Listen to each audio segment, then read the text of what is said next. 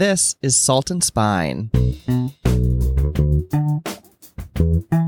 was like, God, can you just imagine a tortilleria, like a tortilla bakery, like a tartine bakery with those lines out there and just like the theater of it, and just how cool would that be? Hi there, I'm Brian Hogan Stewart, and you're listening to Salt and Spine, Stories Behind Cookbooks. You just heard from today's guest, Jorge Gaviria. Now, Jorge is the founder of Masienda, which is focused on revitalizing masa by sourcing from hundreds of traditional farmers growing heirloom corn. Masa is, of course, the dough made from nixtamalized corn that goes on to become tortillas, tamales, sopes, and many more Mexican and global staples. After working in restaurants, Jorge was apprenticing at Blue Hill at Stone Barns, when he set his sights on masa. Before long, he found himself on research trips in Oaxaca, supplying top chefs with heirloom masa harina, and starting his own company. Now, 8 years later, Masienda is sourcing from a network of 2,000 farmers across 6 states in Mexico. Not bad for starting with just a dozen farmers. And the whole time, Jorge's been standing up against Big Ag and the mammoth companies that have a monopoly on mass-produced masa harina. In fact, Jorge notes that 98.5% of corn grown in the U.S. goes to non-food uses, things like ethanol, shoe polish, cattle feed. But disturbingly, Jorge notes that the majority of us happen to be eating the same stuff. Jorge knew that a focus on genetic diversity and regenerative farming practices would produce incredible flavor and texture. And as his business grew, Jorge realized something else was lacking too, a text. Now he's published that book, Masa, Techniques, Recipes, and Reflections on a Timeless Staple. It's a quite comprehensive tome, nearly 300 pages, on the history of corn and masa, and a guide that's as useful for home cooks as it is scientists. Nixtamalizing your own corn at home, Jorge walks you through it and offers practical lessons on how to make high-quality masa in your home kitchen. Somewhat shockingly, it's the first major cookbook of its kind to focus on masa. And of course, Jorge tackles how to cook with it. Masa offers us 50 base recipes for tortillas, tamales, pozole, and more to build on, as well as inventive recipes from top chefs around the world. Americans have been consuming more tortillas than hamburger buns and more salsa than ketchup for years. And now Jorge writes that, like sourdough before it, craft masa is on the brink of a global culinary movement. In today's show, we're talking with Jorge about what led him to this focus on masa and launching his company, Masienda, about how we're now in this third wave of masa, and of course, we're putting him to the test in our signature culinary game. Paid subscribers will also receive access to 3 delicious recipes from Jorge's book. Later this week on our Substack, you'll find recipes for table tortilla masa, as well as blue masa sourdough bread and a masa tempura batter. You can subscribe for just a few dollars a month to receive bonus recipes and special content like essays, Q&As with chefs and authors, and author-read excerpts, including one from Jorge, from the cookbooks we feature. And now, let's head to our studio in San Francisco's The Civic Kitchen, where Jorge Gaviria joined us to talk cookbooks. Hi, Jorge. Thank you so much for joining us on Salt and Spine. Thanks for having me, Brian. Yes, we're thrilled to have you to talk about your cookbook, Masa. It is a cookbook, but it's also so much more. I love when we have guests who, have produced books that are not just recipes, but like have so much substance to really dive into. So we're going to have a good chat today. But we always like to start by learning a little bit more about you, how you got to writing this book. So you grew up in Miami, yeah? I did, yeah. Born and raised. Can't escape it. Okay. And your mom, Mexican, your dad, I think, was born in Cuba. Can you talk about your relationship to food growing up and what memories you have of that? Yeah. I these are things that I started to think about much later in life. There wasn't as sort of top of mind and sort of consciously, involved in those early days. But, my mom and dad were really products of just immigrants on the run. They moved all around Latin America. They were in Dominican Republic, Puerto Rico, Spain. I think what was interesting is that, that compounded by where I was, Miami is such an eclectic melting pot of Latin communities. There's so much, it's really kind of like a safe haven for so much instability throughout Latin America. So you get a huge Venezuelan population, a really big Colombian population, Guatemalan, some Mexican, not as much actually. And, the result is kind of a melting pot of foods and flavors and people, and all bound by Spanish, which is the official spoken language of Miami.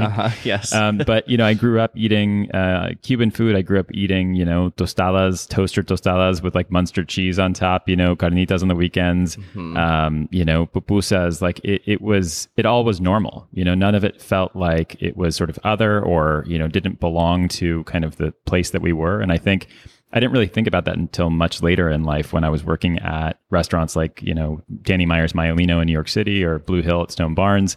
And the level of detail and intention behind sourcing was really astounding to me. It really like connected me with foods that, obviously were deeply pleasurable. But I was like, my gosh, what if we were to do this with the foods that I grew up eating?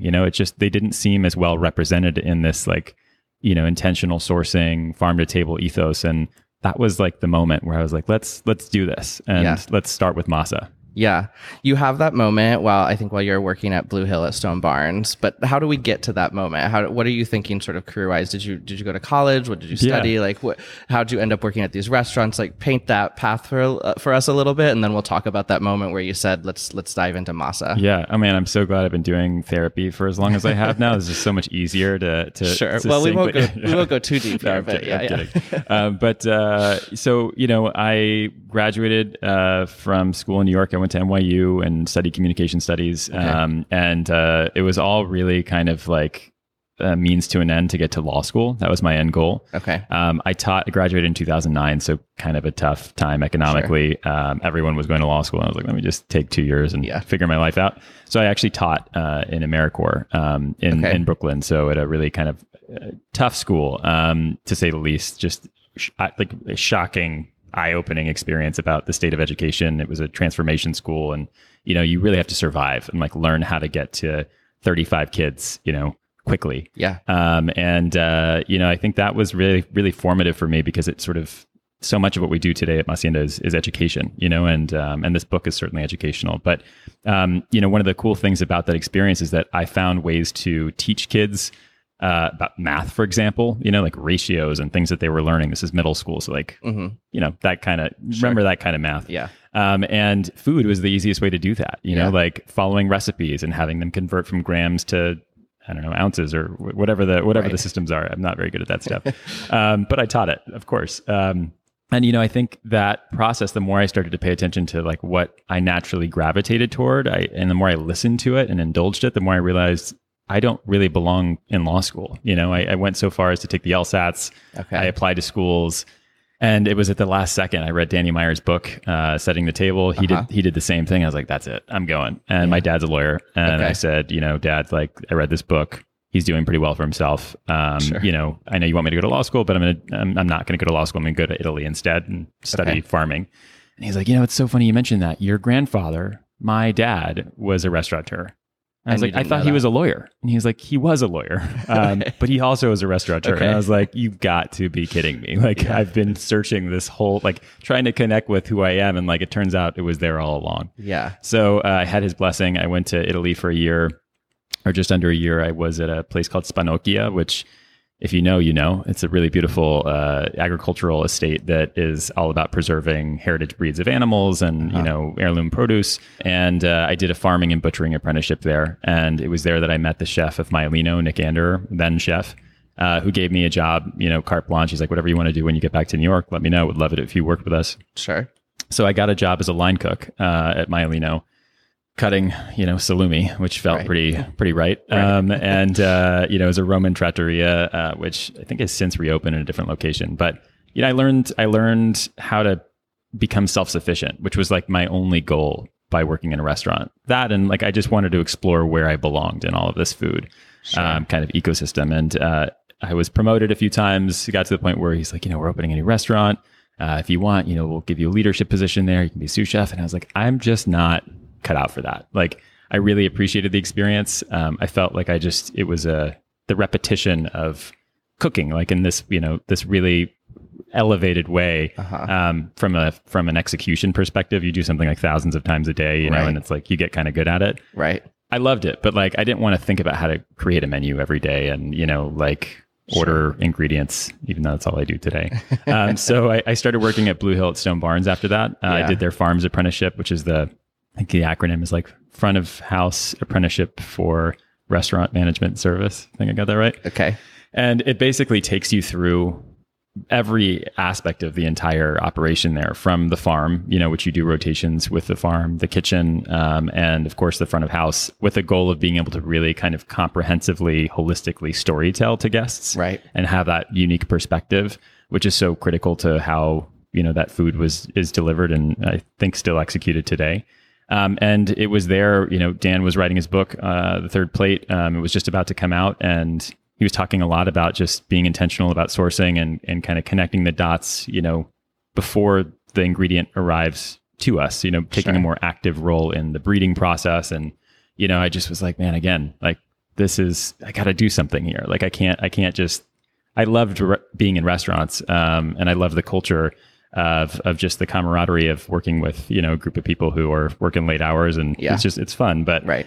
I wanted to work with restaurants, and not necessarily inside of them anymore, and was ready to launch my own thing.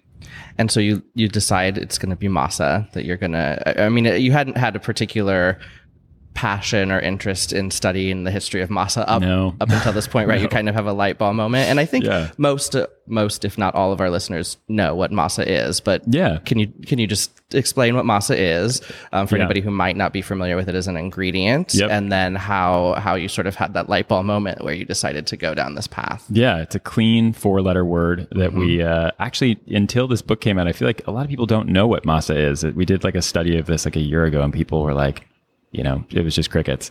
Masa it means dough in Spanish. It's more specifically though in Mexico and throughout kind of, modern day Mesoamerica, Central America.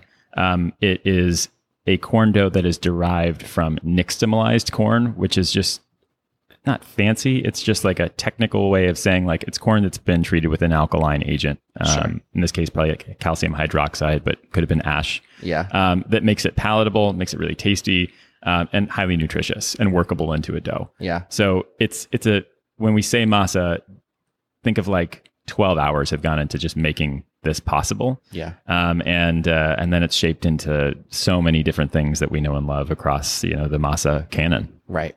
So you decide Masa is going to be the thing. Yeah. And like, how quickly does this happen? Because then I know at some point you then go to Oaxaca and you start to learn more about the history of Masa and meet some farmers and things. And I'd love to hear a little bit more about that trip. But does that happen pretty quickly? No. Well, I mean, it was a 6-month process. I started working in Blue Hill like August, September is when I'm doing this, know, and, I researched for several months on where to, the half-baked idea, and we're here in San Francisco, so I have to give a shout out to like Tartine. It was top of mind. I was like, God, can you just imagine a tortilleria, like a tortilla bakery? Yeah. Like a Tartine bakery with those lines out there and just like the theater of it, and just how cool would that be? And when I saw, I knew at that point nixtamalization and kind of what that all entailed. I was like, God, no one knows about that. Like, let's just really ham it up and make it something that people can see and create theater out of it, know, because it deserved it. And I was like, well, we just need to figure out a supply chain for that. And when I turned to kind of sources around the US, like there just wasn't anything to me that was really telling the story differently. Nothing was quite hitting, it's not to say like there aren't great ingredients in the US. There definitely are. But, if you think about the foodway, it starts in Mexico. Like corn was invented in Mexico. It's kind of a big deal. Yeah. So, I was like, let's just explore what's there and understand that story and the relationship to where it is today. And it's, without getting this is a big rabbit hole, but my gosh, there are about 3 million smallholder farmers, I learned, that preserve the entire genetic supply of corn in the world. Yeah. All of it. Like any corn you've ever had. Sweet corn, which is like a very small percentage of the corn grown in the world, believe it or not. Right. Otofile, Bloody Butcher, anything for polenta you've ever had, green dent, like all of these things that people are talking about today, all of this originates in Mexico and has its sort of roots there. And yet these folks are basically preserving a sort of living, breathing seed bank out in the world. They do it for subsistence purposes, which means like they're not growing it for cash. They grow it to feed their families and their communities. And the interesting sort of dilemma was that in 1994 with NAFTA, that just completely destroyed any opportunities they had to sell any surplus, on the market in a way that sort of created true fair competition. Because what was happening is that the U.S. was able to now just commodity dump onto Mexico super cheap corn that was already subsidized in the U.S. and then it was subsidized again in Mexico. And these farmers are just trying to sell something of high quality. It was hard to compete. So a lot came to the U.S. And so I was like, oh my gosh, not only is this corn ostensibly incredible, it's like the best of the best. There's a huge impact opportunity here. And so I tried to connect with folks in my research. I was, like reading every New York Times article, anything that had ever been written about this time, this watershed moment. And I would call like Greenpeace and they'd be like, hey, I saw your article. I saw your quote. Do you have any farmers I could connect with? And they're like, no, we're really passionate about the idea of what's going on, but actually we don't know anybody. And I was like, interesting. And I was almost going to give up until one group, CIMMYT, it's the Center for Maize and Wheat Improvement, basically. I can't remember the exact acronym off the top of my head. International Center for Maize and Wheat Improvement, but in Spanish, which is why that's not lining up. And they were like, it's crazy. You're thinking about doing this. We have this initiative where we're trying to really motivate people to grow corn and really, preserve these traditions. There's just no incentive for them to do it, to really kind of increase their scope of production. So, if you're interested, this might be the missing link. And they connected me with some farming communities throughout Mexico. We did a pilot. We started with about 12 farmers, about 2 truckloads of corn. And I remembered, very quickly that tortilleria that I started out wanting to do was like, this is just too much. Like just getting corn. I was still working at Blue Hill. I was literally taking calls with a custom broker to get it across the border while I was in service, like calling from the bathroom, and like my runner's vest, you know what I mean? Like I was a terrible employee. What was interesting was that the folks that I was working with at the restaurant level, Enrique Olvera was one of the guests at Blue Hill at one point. I called him up and I was like, hey, I don't know if you have an interest, but I hear you're opening this restaurant. Super excited for it. It's called Cosme. Yep.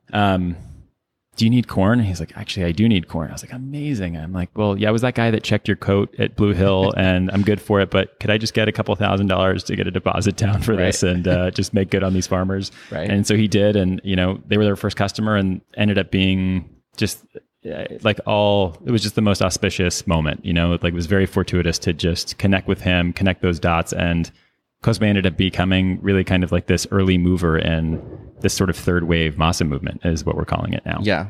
And you talk about this third wave masa movement. You sort of compare it to the 3 waves of coffee, and a similar sort of 3 waves of masa. And can you talk us through a little bit of that, right? The first wave is the invention of masa harina, right? Essentially, right? Like versus the traditional method and what an impact that had. Real good. Right. Wow. I read the book. You really read the book. I did. Thank you. So I mean, coffee, without, I took for granted how many people may or may not know about third wave coffee, but this idea is basically like, let's break it up into 3 chapters: convenience, experience, and then like just detail and quality, basically, right? So in coffee, that was Folgers and like Nescafe for that convenience era. Coffee comes from Africa, and it was before the 1900s. It was really hard to access, like we weren't as connected as we were today. And so, just the advent of coffee that you could just add water to was a revelation. Nobody was really thinking about the quality of it because it was just like, it took a pretty complex process and just made it easy to use and adopt and, consume every day.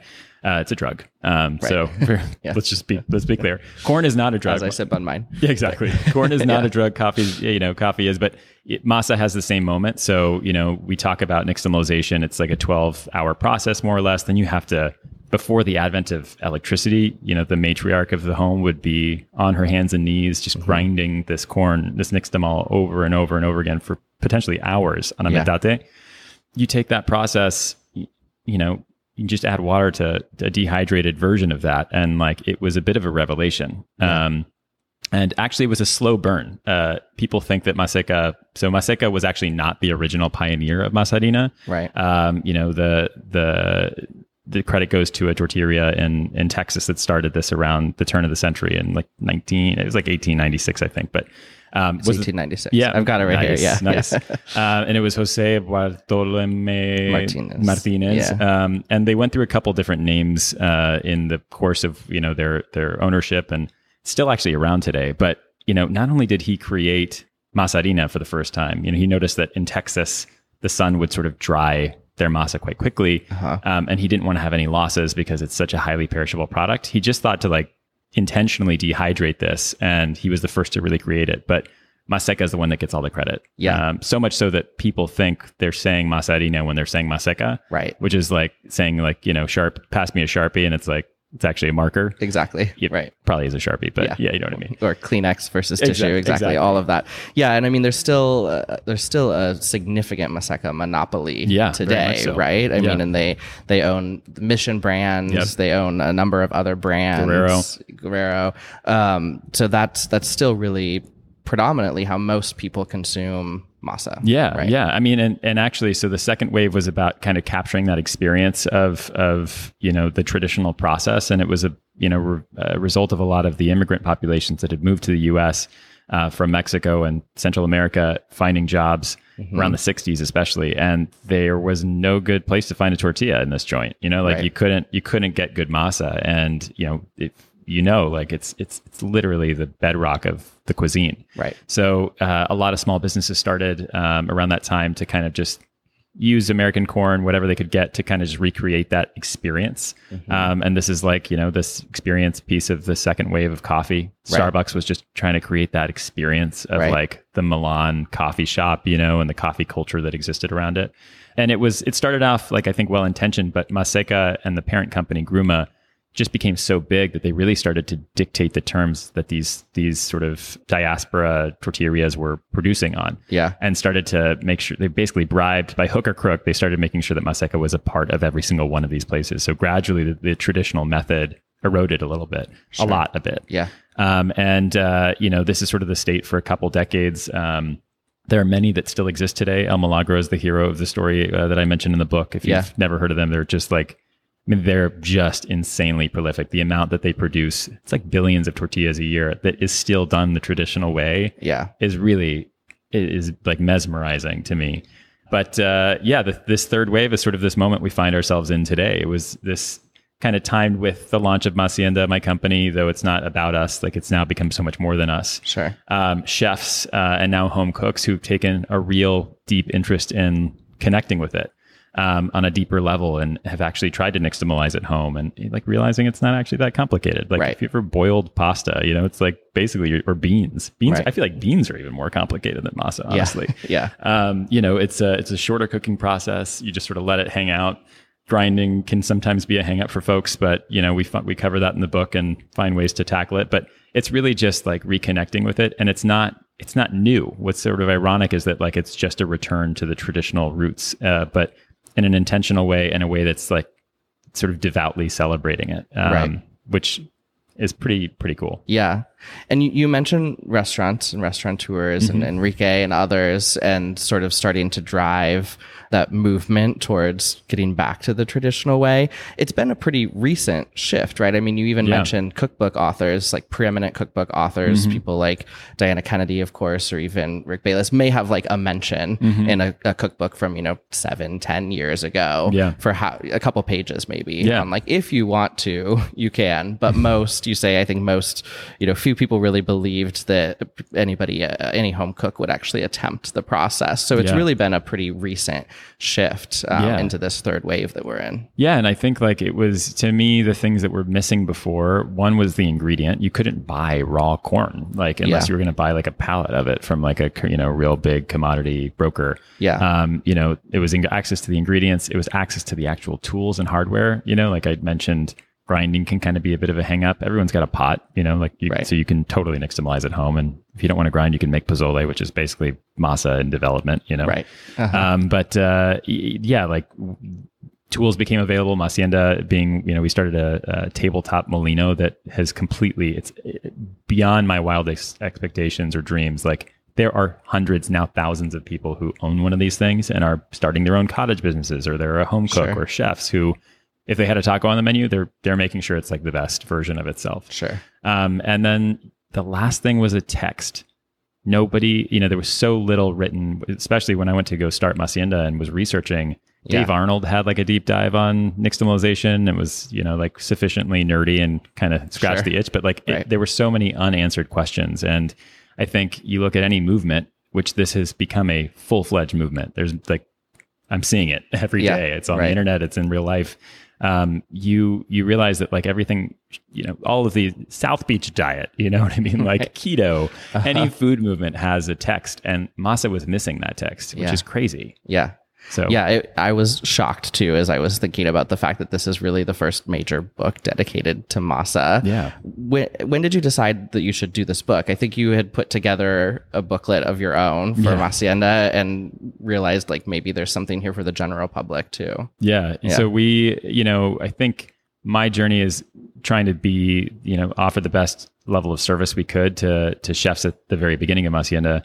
Any questions they had, I needed to be able to answer because my job depended on it. Like the ability to sell and connect this farmer surplus to a market. If I couldn't explain confidently how to do it, they wouldn't buy it. Yeah. And so there was a lot of knowledge sharing. And I was just, I again, like that education sort of experience in me just like was like, wow, this is so cool. I want to document this and I just want to share what we're all learning here. And so Nixtamal, the booklet was a self-published primer that we just did as sort of like a gift to, customers. And then we ended up having an online store, started selling it, and we sold thousands of copies. Okay. I was like, wow. Like the title is a deep cut on itself. This is amazing that people are really inspired by it. And, that kind of gave me some confidence. I was like, well, it'd be cool one day to do like a deeper dive and really, but I was so intimidated by it because, like identity issues that come up, like what I'm not any one particular culture, I'm definitely fully Latino, but I'm not, I felt like I had a bit of imposter syndrome and like, why should I be writing this? Like someone else can write it. Yeah. And yet no one else was writing it. Yeah. And like, it was clear no one else was going to write it. And so at some point I was just like, it's been a few years. I need to just like start exploring this journey and see where it takes me. And I put a proposal together, shopped it around, some publishers actually were like, this is not a publishable book. Yeah, you got a lot of pushback. Yeah, I did. Yeah. And I get it. Like publishing, as I'm learning, is, it's all about de-risking concepts, and especially you need like a strong social media presence and all these things. It's a game. And not to mention the first of anything is always a hard sell, And I think like Masa, it was, again, it still fires me up. How do we all, these publishers included, these agents included, how do we all consume this food? And yet like, you're telling me this is niche? Like you probably had a taco 5 minutes ago. Right. You know what I mean? Like it's not that niche. Right. It's niche because we don't know anything about it. Yeah. And that's because there's no book on it. Yeah. So I was very, very motivated. My agent that I ended up working with, Andriana from ICM, she really championed the book, and we ended up getting a wonderful deal with Chronicle, which is based here in San Francisco. Yeah. And they gave me free range to really just take it in whatever direction I wanted. But it was important that there was something there for everyone, I wanted the food nerd in me and the food nerds that we, have helped write this book to feel really satisfied and seen, because it's such an important tribe to what we do. I wanted people whose cultures are represented in this to feel seen and like celebrated.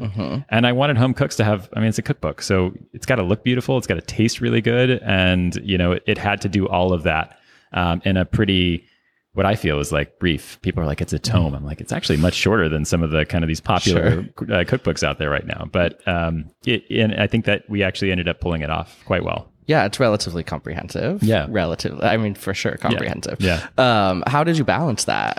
As you were working on this, how did you sort of, wanting to be able to have something for the science geeks and the home cooks? Like, I imagine there was some tension there. Yeah.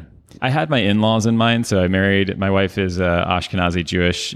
She grew up in a suburb in Los Angeles. And like, I've always used them as my litmus test for like, am I getting through to you right now? Do you know what I do? And do you know what Masa is? And so I kind of had a couple people in my mind, as I was writing it. And I mentioned that paragraph I read.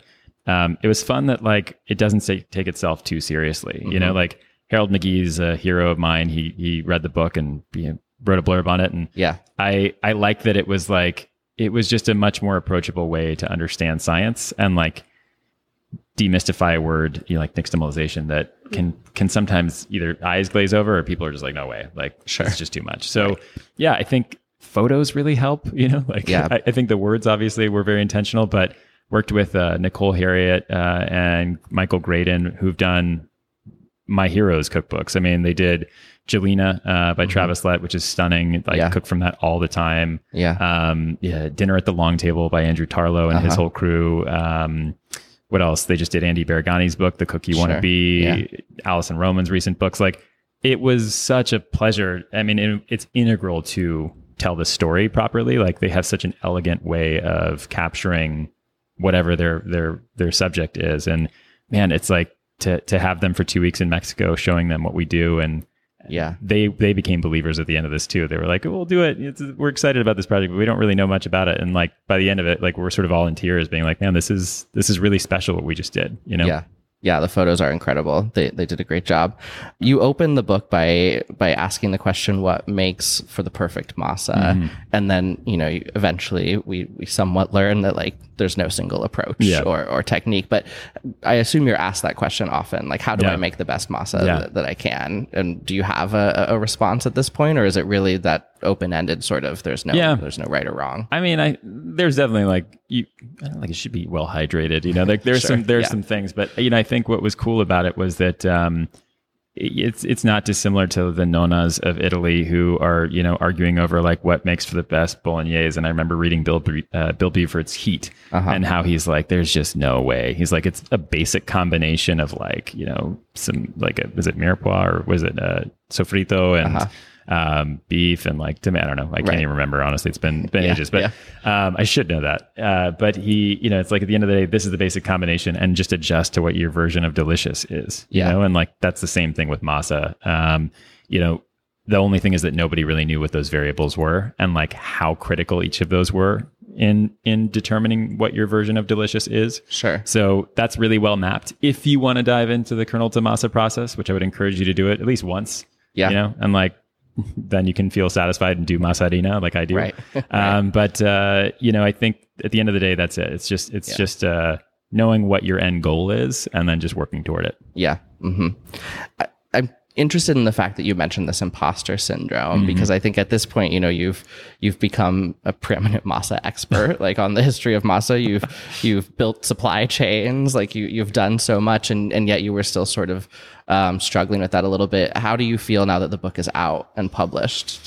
Do you still sort of have that feeling at times? Yeah, I don't feel like I wrote the book. I mean, I did. I wrote every word in there, but I feel truly that this whole community wrote this book, and that sounds cheesy, but it's so true. Like it is a reflection of just the conversations and the data points that people have shared with me, very graciously over the last, almost 10 years. And, I did have imposter syndrome. I think I started writing this book in 2020, which, as we know, is like, obviously the year the world changed in a lot of ways. And there was a big cultural reckoning happening too. Right. I don't live on the internet very much, and I think can be a hostile place in a lot of ways. Yeah. And I was just thinking about just like trolls and kind of like, there was a lot of good that came out of 2020. It was a cultural reckoning, but I was like, where do I fit in that? Like, I know how I look, like I've always been kind of in between two cultures. I've been, exoticized by communities that don't reflect my cultural background in some ways,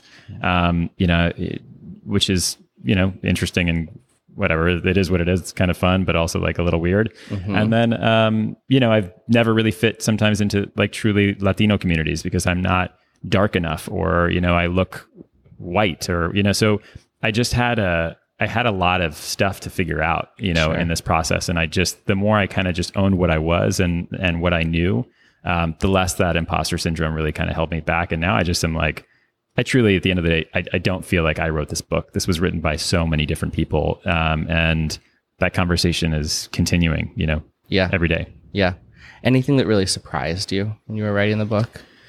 Yeah, man, how easy it sort of wrote itself in a lot of ways. Like I was like, God, I mentioned earlier, I didn't want to be a chef because I didn't want to come up with recipes. And like, I was really dreading that part. They're like, Chronicle was like, you got it. This is a cookbook, man. You gotta put some recipes out there. Yeah. And I thought it was really clever how it came together, and it made for something wholly new, like it's, there's sort of these masa shapes that I go into. There's 28 masa shapes that I cover. And I was inspired by the pasta shapes of Italy. Like we've got really well documented masa shapes out there, pasta shapes. What about masa?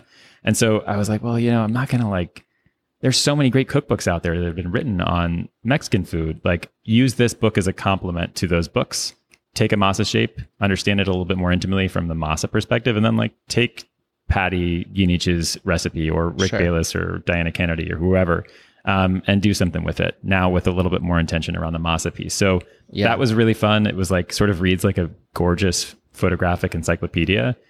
With some fun, quirky bits of like, trivia in there too. And then the modern masa recipes also, like, I already want to write the second book because that just wasn't enough space to really lean into the amount of creativity that we're seeing out there today. Yeah, no, there's just a handful of those. But the masa shape, so when you say masa shape, you mean a tortilla, you mean an arepa, you mean exactly. Those are different masa shapes, and then those are sort of the building blocks to all of these other recipes. Yeah, exactly. You do it and have these masa explorations, you call them, which I think are really intriguing, very, very felt very in line with the third wave masa movement of like, blue masa, sourdough bread, those sorts of things. From people who aren't, exclusively Mexican either, which is cool. Like you mentioned the blue masa sourdough, that Carlo Evaristo is a Filipino baker, cottage baker. And it's like, I loved that connecting of cultures through masa. I just, that it like gets me so fired up every day. It demystifies a food and culture behind it, and honestly brings people very close together. So sorry, I just had to interject there. No, I think that's a great point. I think some of those recipes were really interesting to see.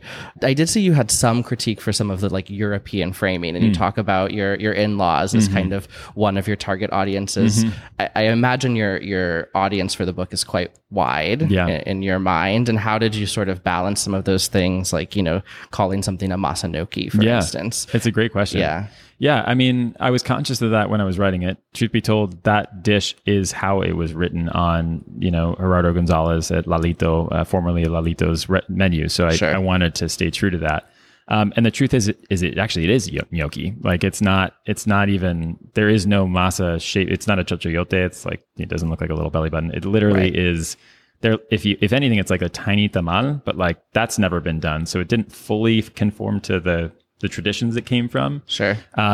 Though it's a perfect mashup. So I think like someone asked me this recently, and it's a timely one because this idea of decolonizing your diet and really just sort of honoring, the hands that make it what it is, not what we think it should be. There are great details that go into that I take to kind of cover the traditional formats of what masa is, and I think that honor needs to be given to those, and I think it really, the space is given to it. These are not this is not the modern masa recipes in particular are not a suggestion that they're better. Like they're just like, they're, for lack of a better word, they're just like, what we're doing in today's zeitgeist, which is like changing, second to second. The masa gnocchi is a great example. I mean, I don't know. I don't know what else we would call it, because there's like no one in Mexico is doing that, so I think it's fun. I think my reference point, and you mentioned my in-laws, is that, and what I learned teaching a really tough group of middle school students is that whatever it takes, like my end goal is to foster a connection to a food that people know and love, but don't know that they know and love, and need a reason to care. And if you don't come from a masa faring nation like Mexico, or any part of that masa map, you need a reason, you need a reference point. And it's really helpful to be like, this thing that has a complicated name that maybe you can't say yet.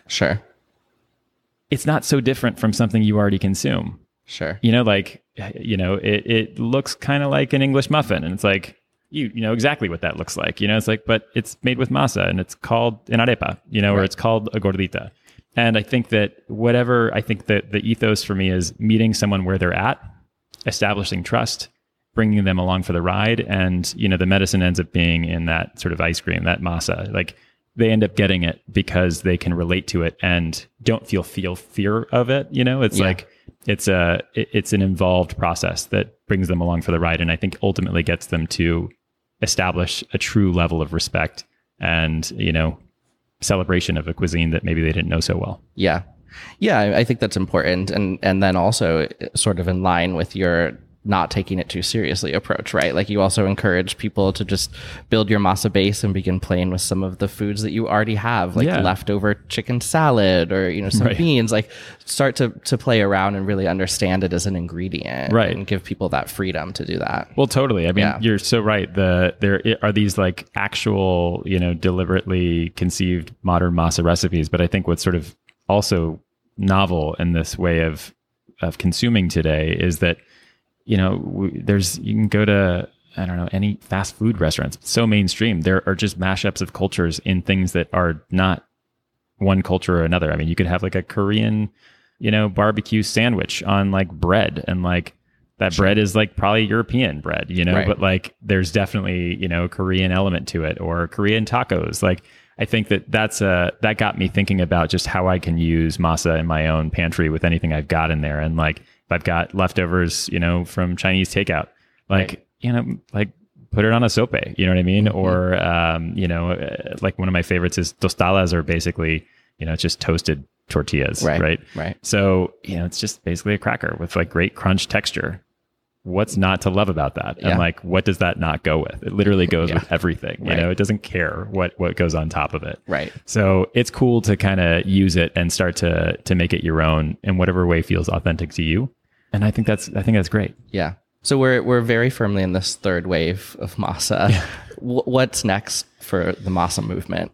Yeah, I mean, this book is thrilling to see. Yeah. It's it's out as of 3 days ago. So just to see the response in real life, there's so much here. Like for cultures, people who have not seen this story in the world, it's really validating for a lot of people I'm seeing. Sure. A lot of people have my own kind of like cultural like exploration and identity exploration that they feel like, they feel empowered to like explore their own roots in a deeper way, which is just like the greatest compliment I could think of. Yeah. I was in Oakland last night at Bombetta, and people we're all like crying. Like literally, I was like, why are we're literally all crying right now. Like this is such a special thing. Yeah. But I think, it's in development. Like masa, like this is the prequel for the next book. Okay. But like, we're seeing like, masa in so many different ways and sort of global traditions that you wouldn't have imagined. Masa miso, masa kombucha. Like, it's just cool to see people apply this and find ways to fold it into all things that we already know and love. And it's not unique to masa. This is happening. This is just a cross-pollination we're seeing across culture in general, and food's not an exception to that. So I think more of that. And I think probably a deeper connection to where, I saw there was a restaurant in Mexico in Mexico, in Guadalajara, called Xocol. And, it's a fine dining restaurant for sure.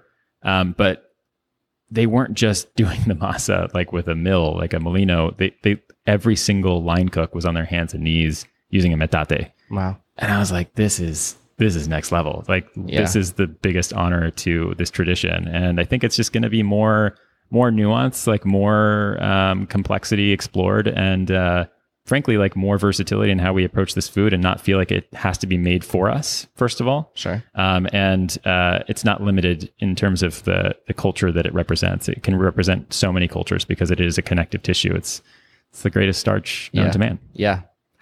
Well, I've only asked you about a third of my questions, but we're right. I mean, there's so much in this book. We could spend all day talking about masa for sure. But I want to ask one more question before we end with our little game. So we're a show on cookbooks. I always like to ask, if you mentioned a few that your photographers also worked on, and we've talked about Diana Kendi. But are there cookbooks that have been really important to you, and now having written your first cookbook of your own, like that were inspirational to you? Oh man. I mean, it made it a joy to research this. Certainly the works of Diana Kennedy, Rick Bayless, were important to just set up even the possibility of a book like this. Nopalito, I had a chance to do an event with Gonzalo last night, and just the depth of his experience and relationship with Mexican food and is amazing, and it really comes out in that book. It's like I'm rereading that now with fresh eyes and just in love with it. Oh man, how do you pick your favorites? I know. It's so hard. Yeah. I mean, those are some good ones. I was really inspired by Mr. Juice, and excited to eat there next week when I come back into town. Brandon's book to me was so much more than a cookbook. Like it really was, it was a moment for the Chinese American experience to be seen. And then, to me, it was like the way I felt reading that and the kind of invitation, really the invitation, like the welcome that you feel to explore a food that can be intimidating or you didn't grow up with, or you don't feel like you have any business cooking. Yeah. So much noise, but like, it was just such a beautiful invitation to celebrate it. And, it was a big inspiration when I was kind of at the sort of tail end of this book, writing it and putting it together. What a great model. Yeah. Those are some great books. Well, we always end with a little game. So I was thinking several years ago, probably 3 years ago, we had Gabriela Camara on and we played a Can You Taco It game. Yeah. And I was like, great book, by the way. Yes, love her book. She was actually the first live show we ever did. It was so fun. I thought we'd just expand it. Like we played Can You Taco It with her. And I'm like, I can't imagine, like I'm convinced that none of these cards that we have would not in some way go with masa. Okay. So I thought we'd play a, Can You Masa It game. Okay. And there's 4 stacks of cards there. So vegetables, proteins, flavors are spices, herbs, etc. And then the secret ingredient are kind of the wild cards. So you can feel free to sort of mix and match and draw a couple and see. I'd love to see if you could tell us how we might incorporate masa and those ingredients and make some sort of wonderful dish. Okay, so I just pick a card? You can pick one card, or we can play you pick one of each, and that's what you have to work with. All right, so I'm going to do like tarot card style. There's 4 stacks here. I'm gonna put them all in front of me and start to think about this. Okay, so I picked secret ingredient is dragon fruit. Okay. Protein is chickpea. Flavor is cumin. Vegetable is cucumber. Okay. Chickpea, cucumber, cumin, and dragon fruit. And masa. Yeah. Well, let's see. I think... So do I have to like combine all of them, or do I do like one by one? You could do it separately. You could do. I mean, you don't have to combine them all into one dish. Yeah. This is. We're making a nice meal tonight, and we want masa to be the star, and this is what we happen to have at the ready in our kitchen. Great. So. Well, I mean, I love like fruit salads, like fresh. It's still quite hot in Los Angeles right now, so something really refreshing. I'm thinking. I mean, tostadas are just the easiest. They can make a meal out of anything. So maybe like a little, dragon fruit, cucumber salad with, like a little scoop of tostada to kind of eat it as like a nice crunch to it. Yeah, I love that. Chickpeas. There's so many things. You could get chickpea flour and roll that into masa, which is like, we do that with wheat flour. We do that with lots. So I think that's actually really interesting. Nice compliment. Also just... like if you've got hummus in your fridge, like I literally put that on a sope as like my fat, and we'll have that instead of like a pita if I don't have pita on hand, which is like pretty much all the time. Cumin. The one that comes to mind the most is the lamb cumin birria gnocchi that we were talking about earlier that Gerardo Gonzalez did. That is like the most haunting dish, and cumin is front and center in there. So I would. I'm going to be making that very soon on my single working burner at home.